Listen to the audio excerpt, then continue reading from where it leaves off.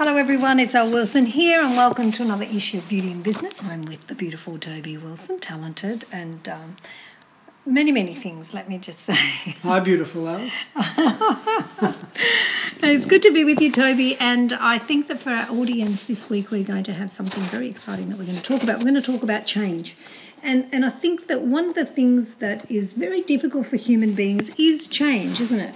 It doesn't matter how much we might say that we like change. In some areas of our lives, we really resist it and we don't like it. Where we start to feel uncomfortable or, we have supposedly, we think that we've done something wrong or we've made a mistake. And I think I've got a story about that. Tell us. That just came to mind just then. I remember years and years ago when we had a big 2-story beauty salon in Melbourne, Australia, and after we'd sold it, we did a renovation and we grew it and then we sold it. Probably 12 months or 18 months later, we spoke with a previous client of the salon. We just bumped into them and said, "How's it going? What's happened to the salon?" Because we didn't know. And it being our previous business, it's interesting to find out how it's going, what's happened, and so on. And I remember the lady or the client of ours saying that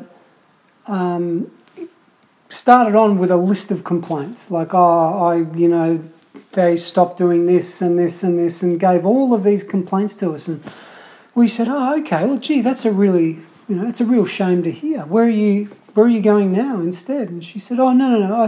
I still go there." Oh,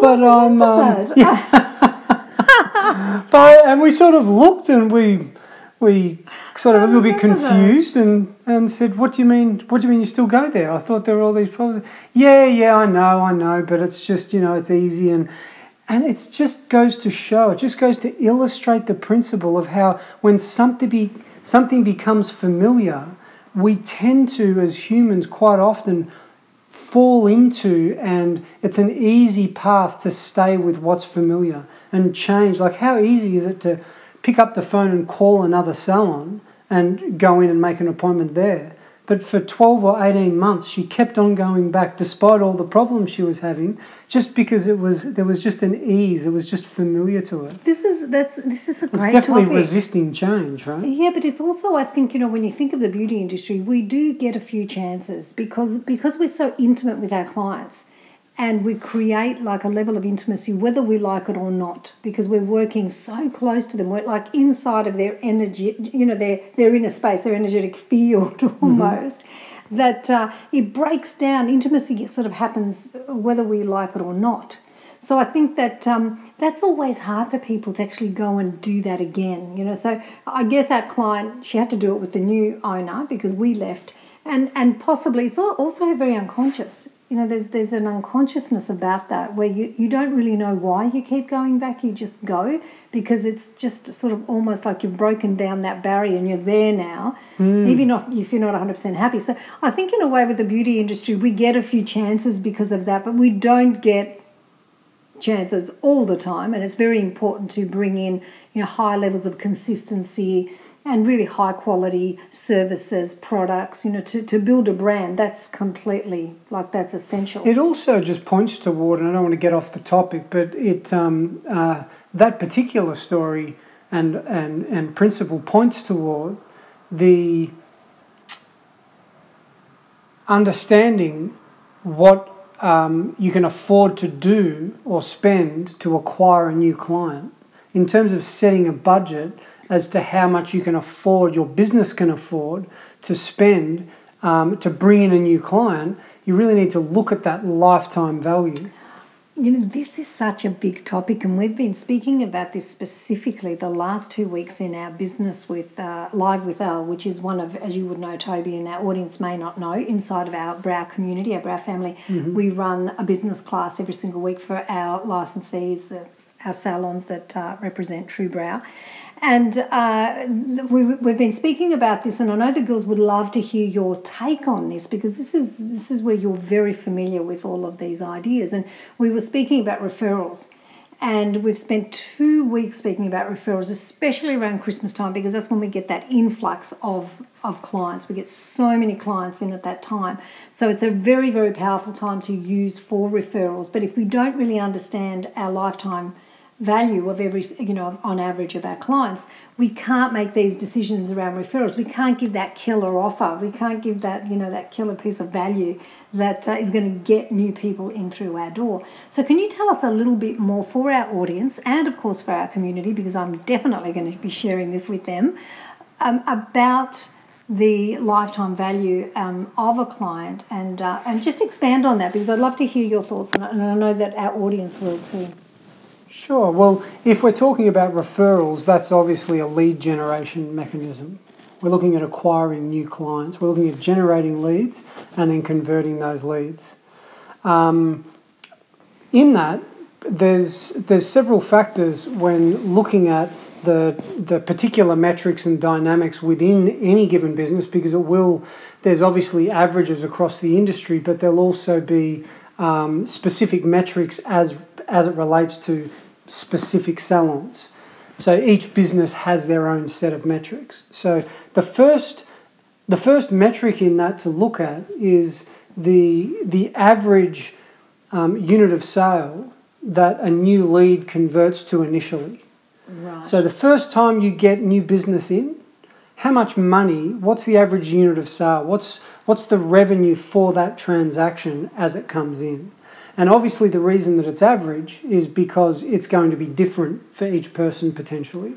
So when we take an average, we're getting a representation of the business itself as opposed to the channel of an individual client as one individual client comes in. So one client may come in and spend $100. Another client may come in and spend $150. Another client may spend $250. So each of those specific transaction values is specific to each customer, but then when we add them together and divide that number by the number of clients, we achieve the average. And that average is a representation of your business performance, so how your actual business is performing on that particular front. So when we're dealing with, does that make sense? Yes. So when we're dealing with acquiring new clients, and we're looking at whether we do it, let's say we do it via referral, and we think, well, what can we afford to do or spend in order to acquire a new client? You cannot answer that question unless you have a perspective and an understanding and a grasp on how your business performs on multiple metrics. So the first one is the average transaction value when a new client enters your business. The next one is the lifetime value. So the lifetime residual value of a client is a combination of not only all of the individual transactions, it's not only adding all of those up, but it's looking at the frequency of purchase.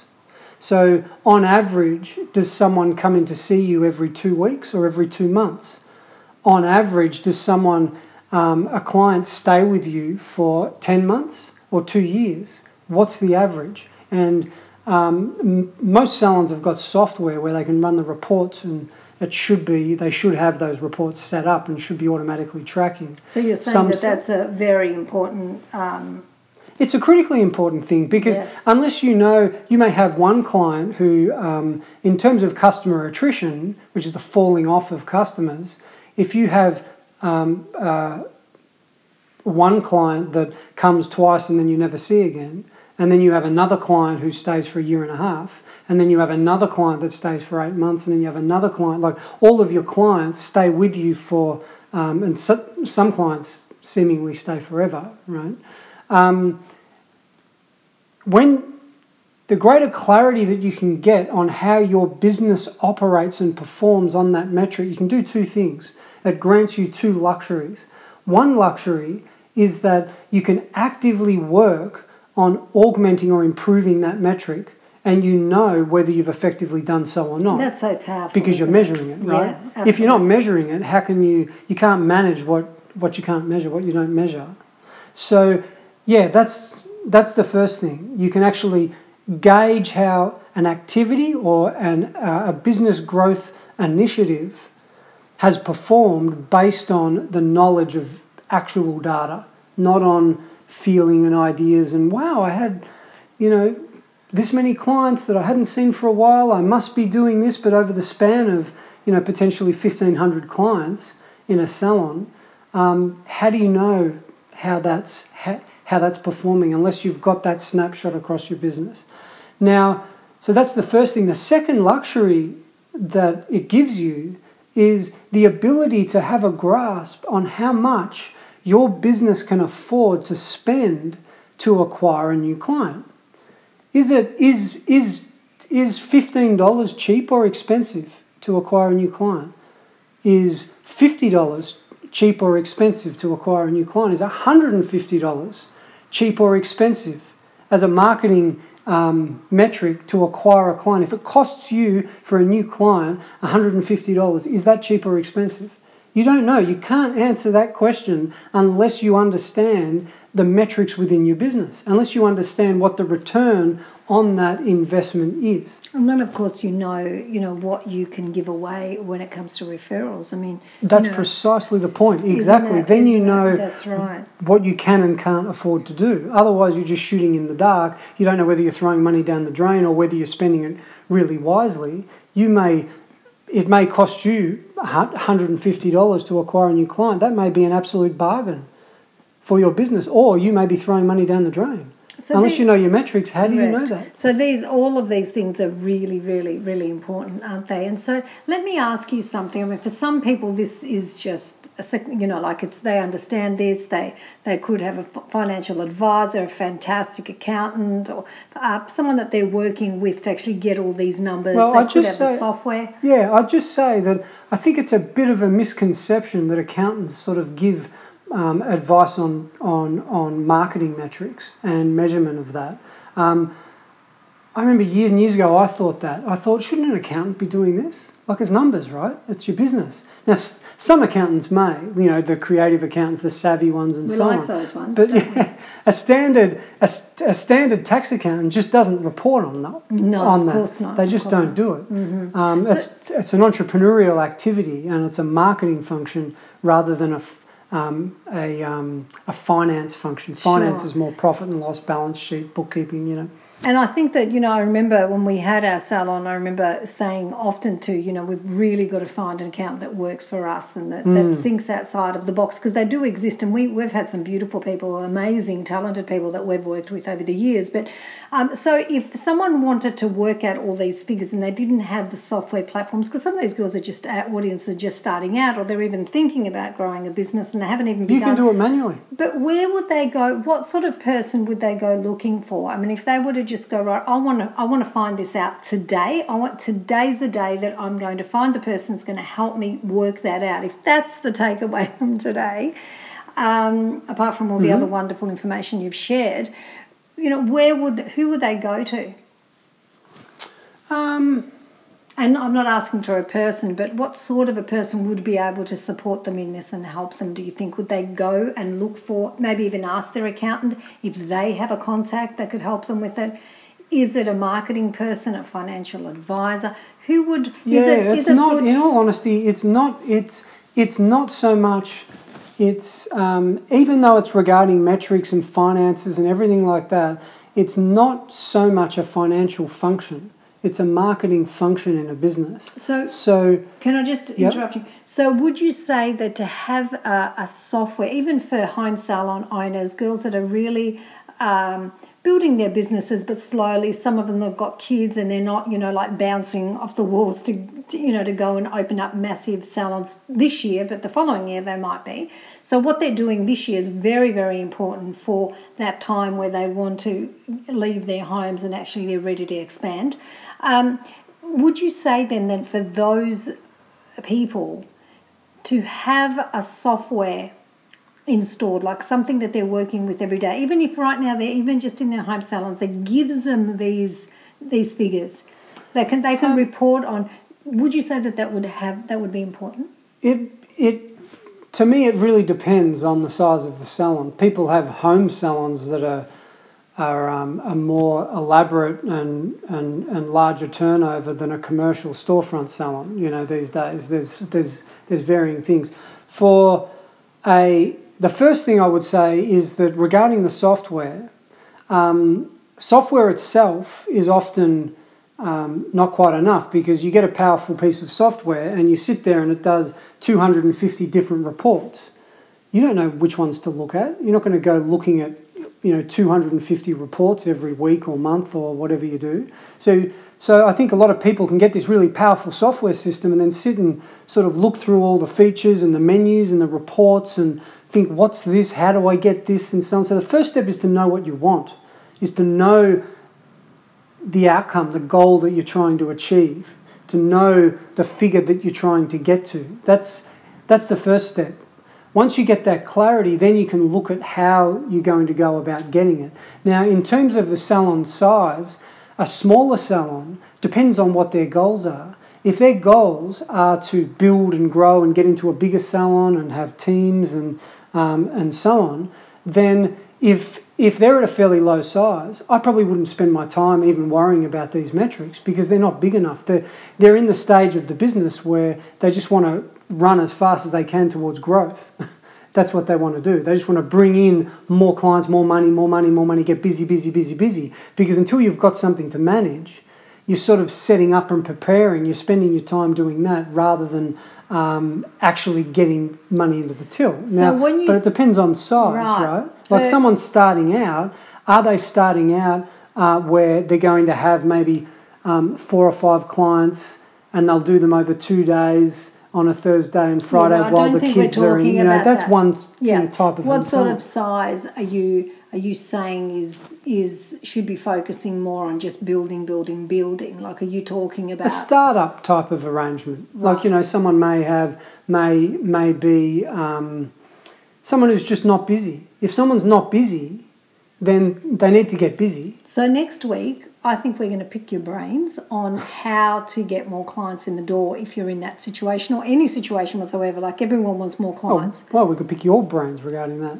All right. Well, we'll pick each other's brains. How about that? So going back to, is there a person that you think, or can the girls do it even themselves? Is it something that, you can go online and actually put in, how do I find out what my, the lifetime value of my customer is? Is there a formula that they can use? Okay, let me tell you right now quickly. Yep. Right, very quickly. So the first metric you could measure is the cost for a lead. Right? What does it cost you to generate a lead? And how do they do that? Well, if I spend $200 on Facebook advertising, I want to do that in a way where I'm able to track the response rate. Sort of too much to go into now. But when the phone rings and I get 10 calls, well, it's cost me $20 per lead. So I know a metric off that particular campaign, right? So that Facebook campaign, I spent $200.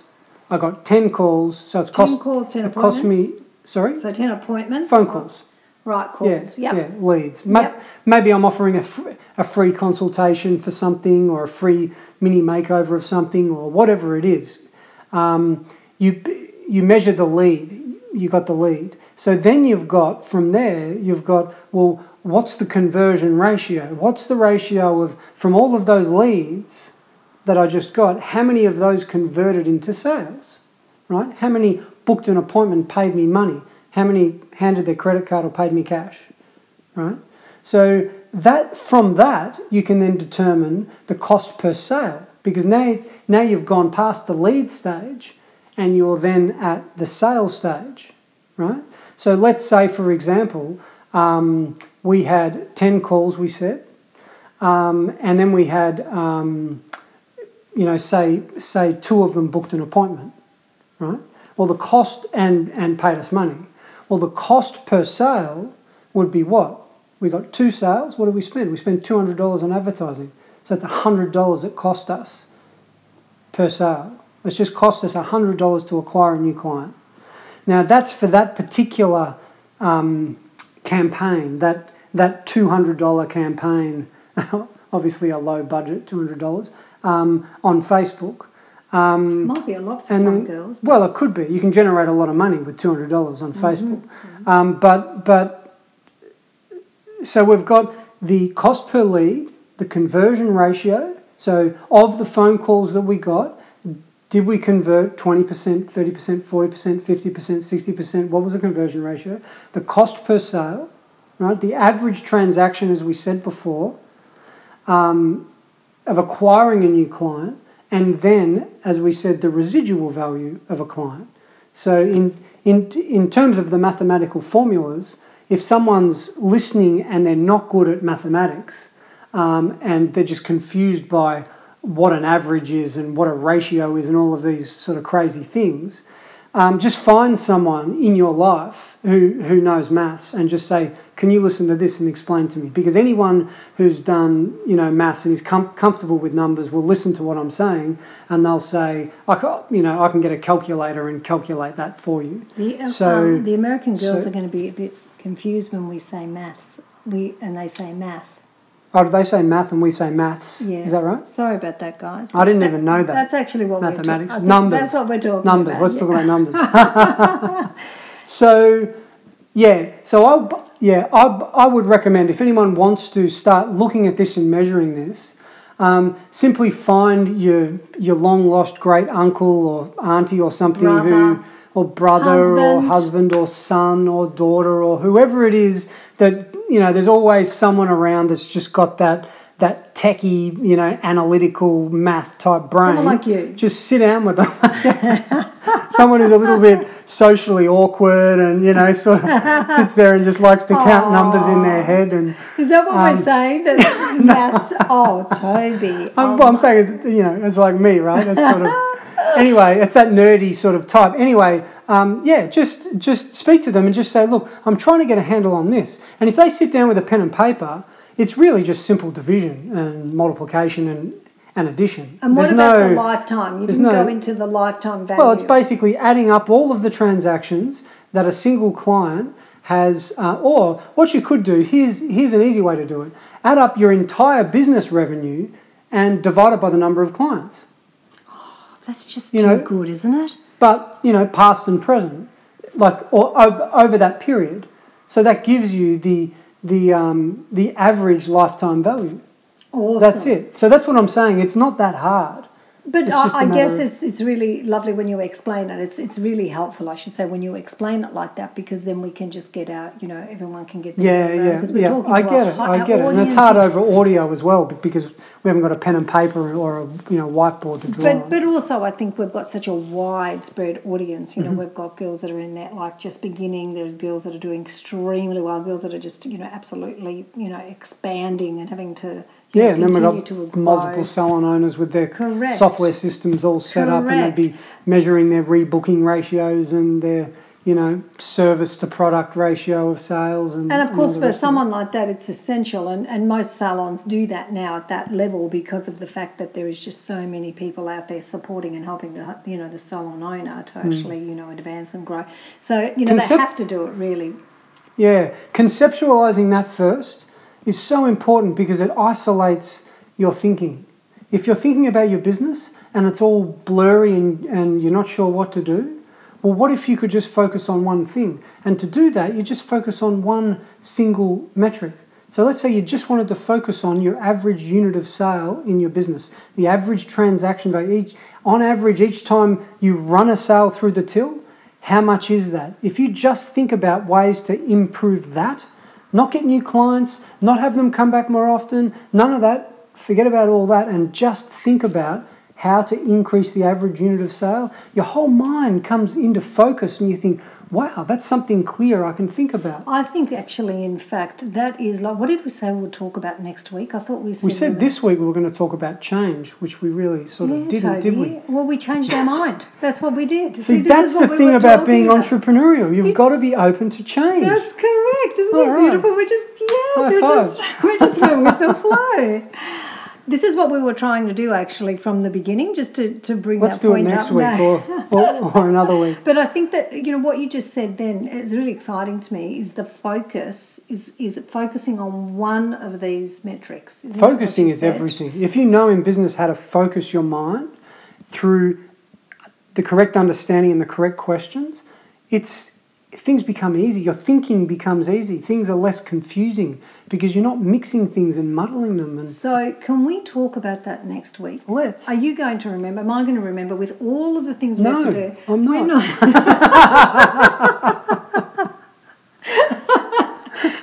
So this is our audience has enormous confidence in us now because we're not. So what if we promise you, we're going to go and write it down. We're actually going to literally write down what we're going to talk about next week.